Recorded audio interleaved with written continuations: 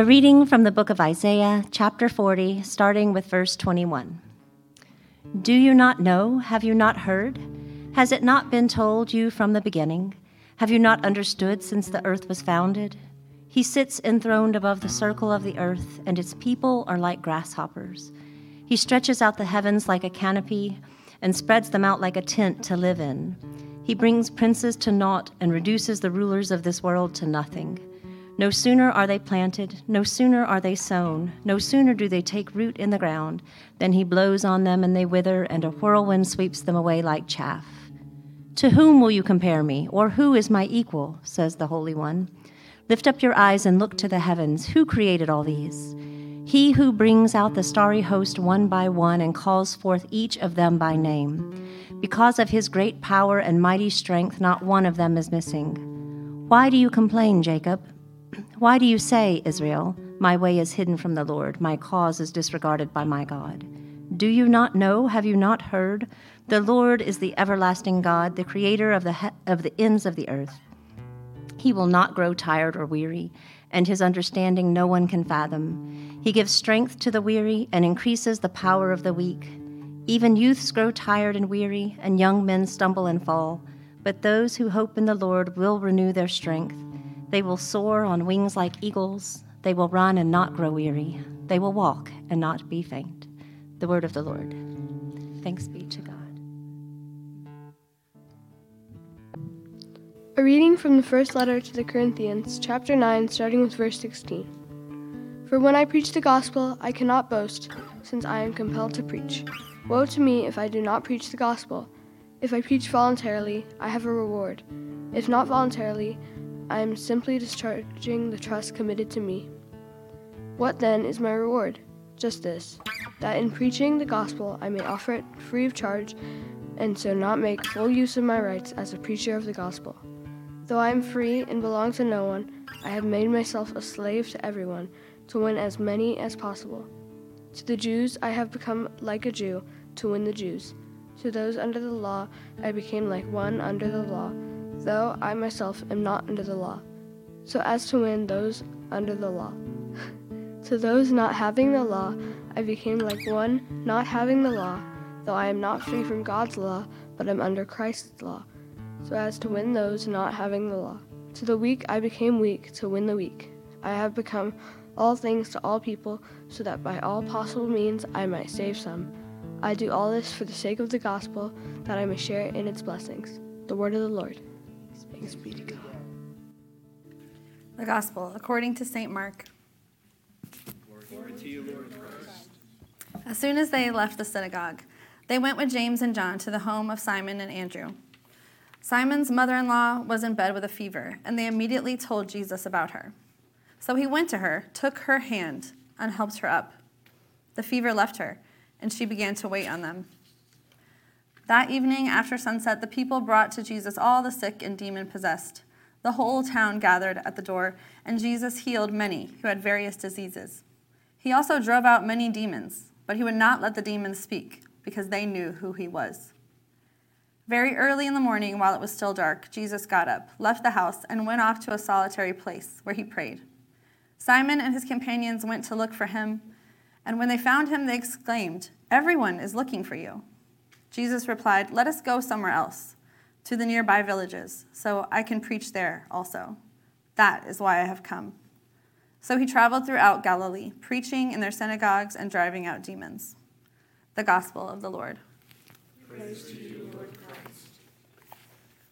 Good morning, everyone. I'm Jessica, the deacon here, if you don't know me, or Reverend Jessica, as Father Preston always puts it in the program. I like that, Rev. Thank you, Abby, for leading us in music this morning. I always love it when you get to do that. Yeah, I wanted to start with that prayer of the church for today. I'm just going to repeat part of it. It says, "Set us free, O God, from the bondage of our sins, and give us the liberty of that abundant life which you have made known to us in your Son, our Savior." So the collect today is just a proclamation of the gospel. It's succinct and brief and simple. It's bondage versus liberty, and it's sin versus abundant life. Proclaiming the gospel can sometimes be a loaded idea for me, though. I struggle with lots of questions about that, like who gets to proclaim it? When is it appropriate to proclaim these things? Is it really like that cliche that says something about like preach at all times, use words when necessary? I don't know who said that, but you know what I'm talking about. Do we really actually just need to like preach on a street corner with megaphones? Is that necessary? Is it really that simple?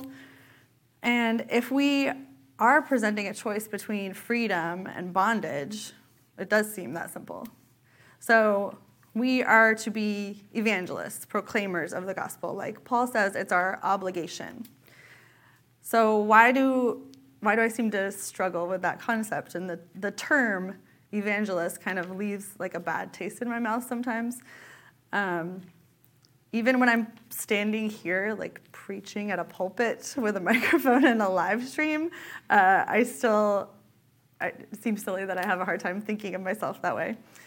I know the term evangelical can feel loaded for a lot of reasons nowadays, and I really hate that so many people are justifiably abandoning that term because it has become more associated with other things in our culture, just more of maybe a voting bloc or a cultural group than a group of people who are supposed to be following Jesus and living as signposts to him and his kingdom.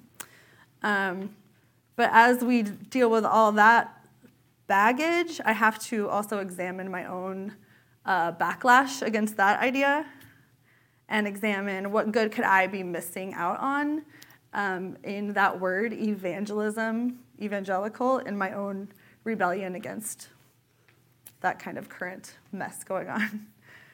So another strong association I have with that word is from my college days. I went to college in Knoxville. I did not go to UT. I went to a tiny, beautiful campus called Johnson Bible College, and I had a really fun time there. I played volleyball all 4 years, and our mascot was the Evangels. That was our sports mascot. But that was just the volleyball team. The men's teams were all called the Preachers. But of course, ladies can't be preachers. So we were the Evangels. And a side note, for some reason, the soccer team was the Spirits because they were co-ed. Like there were a couple girls that played on the soccer team. So they got to be the Spirits. So a lot of different weird mascots going on there. I don't really understand why. So maybe that's really like also at the root of my allergy to like evangelizing. It was also really silly to me that like that was the idea of like we were supposed to be evangelists when we were only playing other like super conservative tiny colleges. Like where are we supposed to evangelize to them? I don't know. But anyways, now, that was, 20 years ago. Now, Johnson is a university, and they changed all the sports teams to Royals across the board. So equality for the sports team mascots, I guess. And they also put women through their preaching program. My good friend Rachel is the campus minister. She's a lady. So they've progressed a little bit, I think. So as I'm interrogating my own ideas about evangelism, which is a good thing, and proclaiming the gospel, which is something that I want to do, what's really helping me is just looking at who is doing that in the scripture and when. It turns out it's a lot of different beings, not just people. It's God, it's fiery prophets and priests, it's the nation of Israel itself, it's all these individuals within the nation that are flawed, and even people who come as outsiders, not Israelites. Then it's in the New Testament, it's apostles, it's deacons, it's angels, even demons proclaim who Jesus is. So going back to our Isaiah passage, the prophet is proclaiming a new era of hope after exile for the Israelites. The exile was a judgment for them as a nation that they had just repeatedly lost their way and were chasing after idols and foreign gods and all that. But now the exile is over.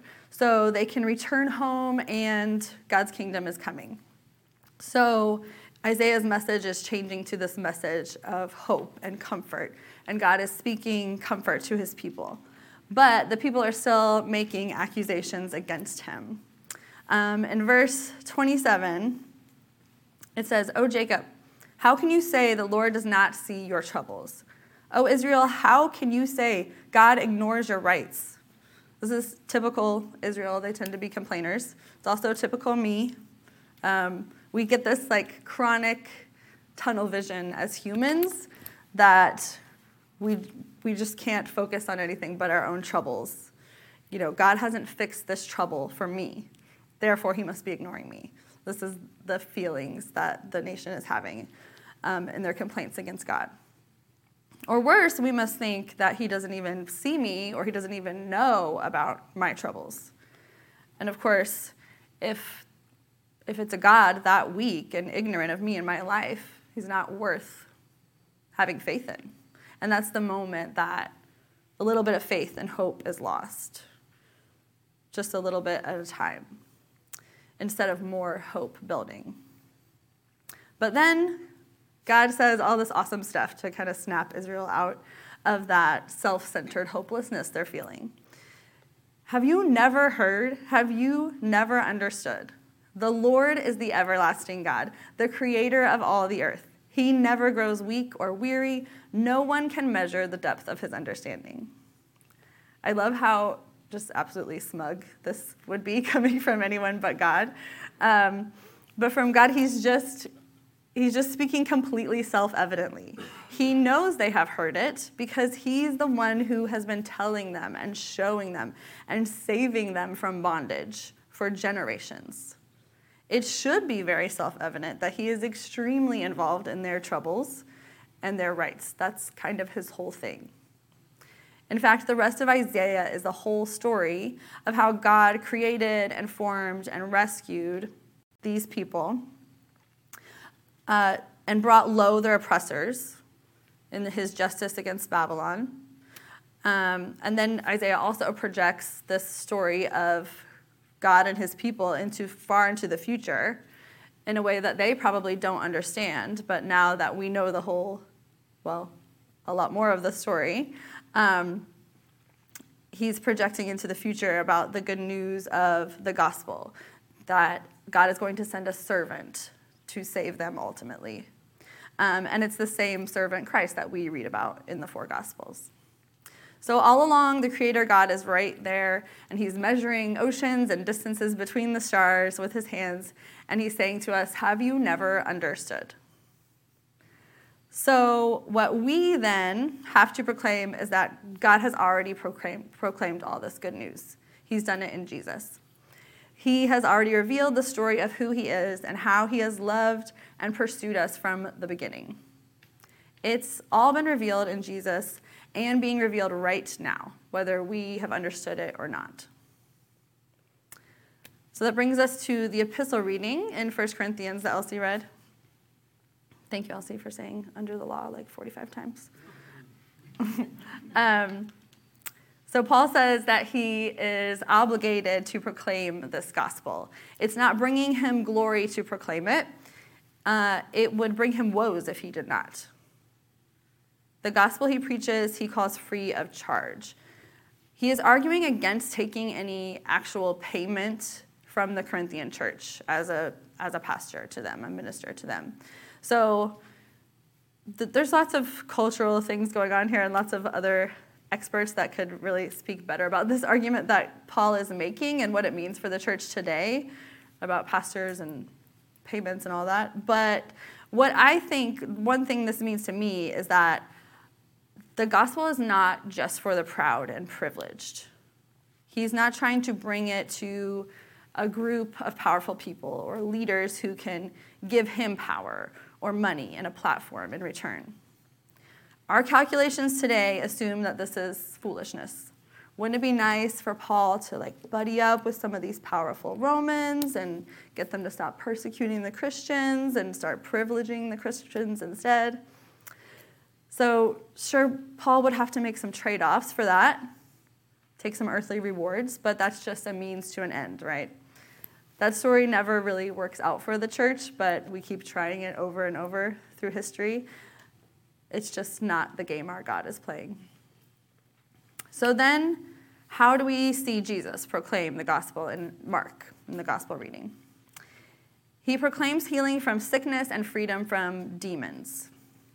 There are so many interesting things that happen in this short snapshot that I just completely missed the first couple times upon reading. But the first thing he does, he's brought into the house of his friends, Simon and Andrew, and he heals Simon's family member. He heals his mother-in-law just by taking her hand. I learned a couple things about this little moment and the significance of this in his culture, in the Jewish culture of that time. It was really scandalous for Jesus to touch a woman that he wasn't related to. So first of all, he's touching a woman. He's also touching a sick person, which is like unclean. You're not supposed to touch a sick person. And he's also doing it on the Sabbath, which he, often gets in trouble for doing things on the Sabbath. But Mark makes sure that we know that detail, that he didn't just heal her. He healed her by holding her hand in this really loving way, as a loving rabbi to her.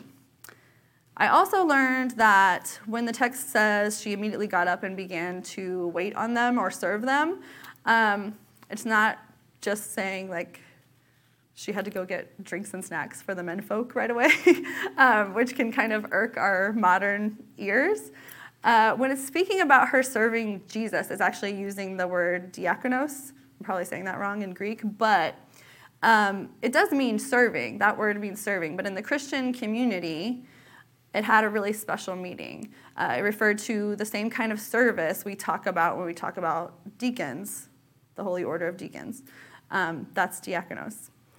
So earlier in chapter 1, Mark also used the same words to talk about the angels who ministered to Jesus after he was tempted in the desert, in the wilderness. They are also serving him the same way. So it's really just a special way of saying that she was being a servant of Jesus, not in like a masterful kind of way, but just in a humble way. She was loved by him and healed by him and immediately got to serve him. So kind of maybe self-indulgent for me, just thinking like, oh, maybe Simon's mother-in-law was the first like deacon in the Bible that was mentioned like me. So then things get even more interesting. Right after she's healed, the disciples start bringing more and more people for him to heal. The whole city was gathered at their door.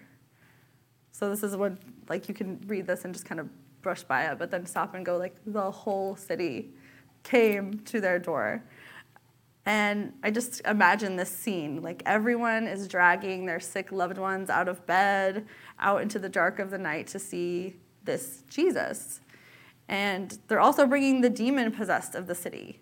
So maybe some of them hadn't been in their right minds for years, or maybe they were just living in these really unsavory places, and the townspeople had to find them and bring them to Jesus and proclaim to them that someone had come for them. Someone had come that could heal them and free them. And he did heal them. But then he does some strange things. He does not permit the demons to speak because they also know him and can proclaim him. Maybe he just doesn't want their demon friends to find out he is coming for them. I don't know. For whatever reason, this is one of those many times in the Gospels that Jesus doesn't want to be fully known right away. He does have this great spectacle, though, of this all-night healing marathon. They make it sound like he heals everyone that came. And then he withdraws. He goes off by himself and prays. People often point out that even Jesus needed to recharge during his time of ministry on earth by regularly spending time in prayer to the Father, by himself, prayer alone. I think this is absolutely true and something we have to learn to emulate as Christians. Henry Nouwen writes, "Without solitude, it is virtually impossible to live a spiritual life.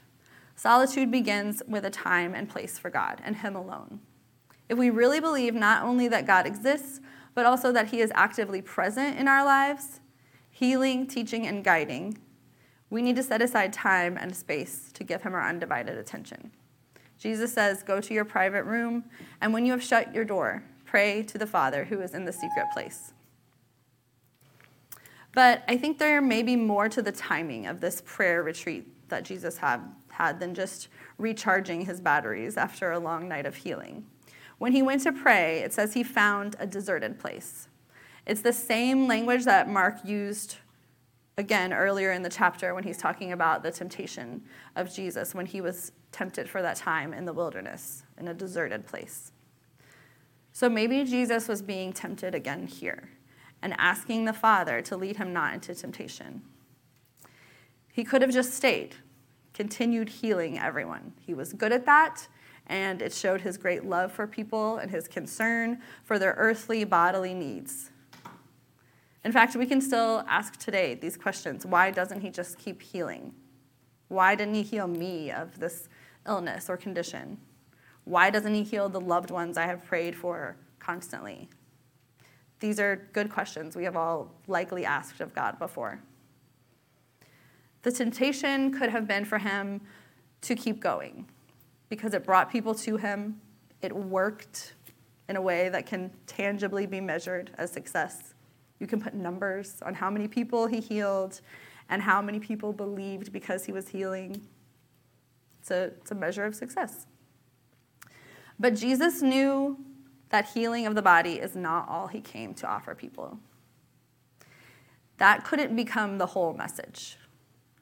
After he goes missing to pray and the disciples find him, they want him to go right on back to that amazing healing work and all the gratitude and the rejoicing that had come out of it. But instead he says, let us go on to the neighboring towns so that I might proclaim the message there also. For that is what I came to do. Then he went on to do two things in Galilee, proclaim the message and cast out demons. So you'll notice that he doesn't say anything about healing. The text does tell us that he does more healing after that, but Jesus says that preaching is what he came to do. The healing could have been his whole ministry. It could have been a huge success. He'd never run out of ministering to do because even healed bodies keep getting sick. In fact, they keep getting sick and they eventually die. Even those people he had healed that night in Capernaum eventually died. It's a little taste of Lent for you. Just contemplate our death, inevitably. A little preview. But that's why Jesus had to reject the temptation to set up his ministry as this miracle clinic. We know that healing bodies and freeing captives and feeding the hungry are all a part of his kingdom come. But that would all just be temporary goodies without him preaching his gospel message of hope. Hope in his defeat of death, forgiveness and freedom from sin, bodily resurrection, and life everlasting. This is why he told Satan in the wilderness that man does not live by bread alone, but by every word that comes from the mouth of God. So, how does it look when the church proclaims this gospel message? What does our preaching sound like and look like? Like Israelites, do we forget the larger story that God has always been there, always understanding, always pursuing our freedom, and instead preach from a place of anger and bitterness and just a grievance about our justice and our rights? Or do we preach to get into powerful, influential places to glorify ourselves? Or do we present the message as a one-stop magic Jesus solution, set up as a clinic to magically cure all your physical and mental and financial woes? So 2 weeks ago today, my grandmother, Ruth Gray, died, and she preached to me on that day. She didn't know she was preaching to me. It didn't happen when I called her on the phone briefly in her hospital room to talk to her for the last time. But that was the Sunday that we were all stuck at home because of the big freeze, and we were having to relive the trauma of online-only church. So I watched Father Preston on the stream and Deacon Rob, and then I brought my kids into my room with me when it was over and invited them to share in Eucharist with me. And I had my granny's big Bible. She had just given it to me in October. That was the last time I had seen her in person in Florida. And I almost didn't want to take it then. I felt like she should just keep it near her until she was really gone. It's a very old Bible. It's big, and she had to have it rebound, because the cover was all falling apart, and she had just recently got it all rebound and beautiful. And so I was, I knew she was dying that day, and I had been reading out of it. I had been reading Psalms that morning just to feel close to her. So when the kids came in, I had Elsie read a couple Psalms out of her Bible that she had highlighted. And then I read the Deacon's Mass from a paper that I just happened to find that day, stuffed in the front of her Bible. It had, the words, the liturgy of the Deacon's Mass printed out, and it has some other prayers on the back, and it has the number of her deacon from her church, and who I assume had done this Mass with her, maybe more than once. She was very, very proud when I got ordained a deacon last year. And that's when that happened last summer. That's when she called me and told me that she decided that I should have her Bible. So we had Eucharist together, me and the kids, and it was really special. And then just a couple hours later, we got the call that she was gone. And she was there with us. It was just me and Elsie and Hendrix and her having communion. And she was ministering to me as she was dying. She was serving us as I served them the elements. And just preaching through her life. She was preaching to me. She had a really hard life, harder than I will ever know, but she never gave up her Episcopal faith or her church, her love for the church. She clung to Jesus with those faded highlighter verses and journals full of names of people that she was holding in prayer, confessions that she was making, praises to him. I remember I found those prayer journals in her room years ago when I was younger, and I understood something about her that I had no idea about before. She was preaching to me. So I want to preach a message of freedom in Christ. I hope I can learn to do it, and do it well, and do it better, and preaching here in a pulpit, literally preaching, and also in the sum of my life when my grandchildren are left with nothing but my things. I know it won't always feel like it's effective by the usual metrics of success, or any metrics at all, but we aren't called to be effective or showy. We are just called to proclaim Christ and his kingdom. So I'll leave you with this quote from Father Preston. Let the church hear today. You are free to proclaim and embody freedom. You are healed to proclaim and embody healing. You are saved to proclaim and embody salvation. You are invited to go and share the invitation. If we really are a free people, we ought to live that way. If we really trust our freedom in Christ as the final reality, it calls us to live that way in spite of anything else. Amen.